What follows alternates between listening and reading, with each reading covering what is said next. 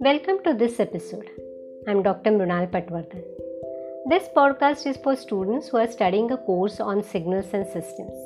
Every episode helps you in linking core concepts related to signals and systems to real-world scenarios and deepens your understanding of the course.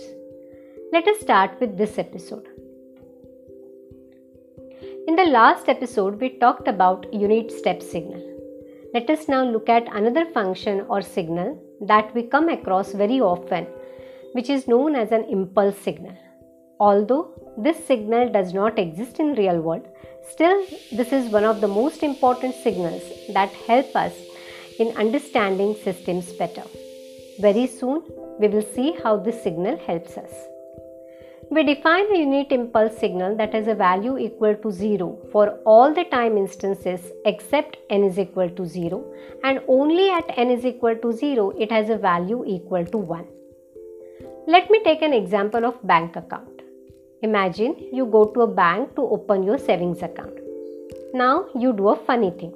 You deposited just 1 rupee into your bank account at the time of opening this account.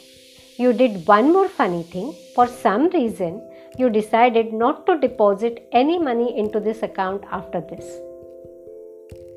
As I mentioned earlier, since this signal does not exist in the real world, we will have to imagine doing funny things to relate this signal to real world events.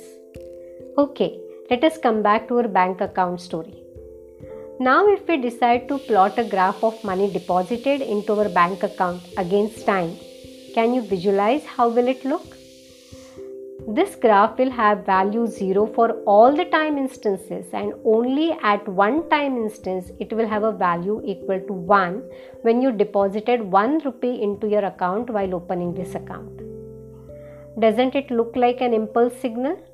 So this could be one real world example that we can generate.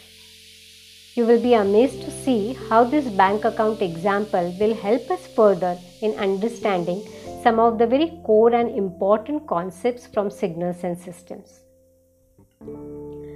Let me give you one more quite close example of impulse signal from our kitchen. We all use a mixer grinder in the kitchen.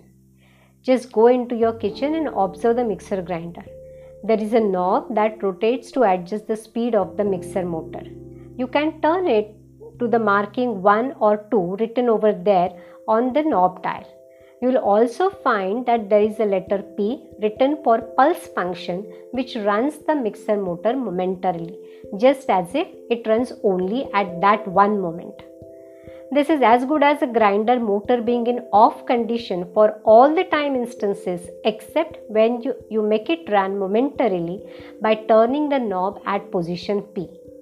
Isn't this interesting to find out an example of impulse signal right into your kitchen? Always remember, we don't have an impulse signal in the real world. We are just attempting to find out what scenario or event from the real world can go as close as possible to an impulse signal. I hope you enjoyed this episode.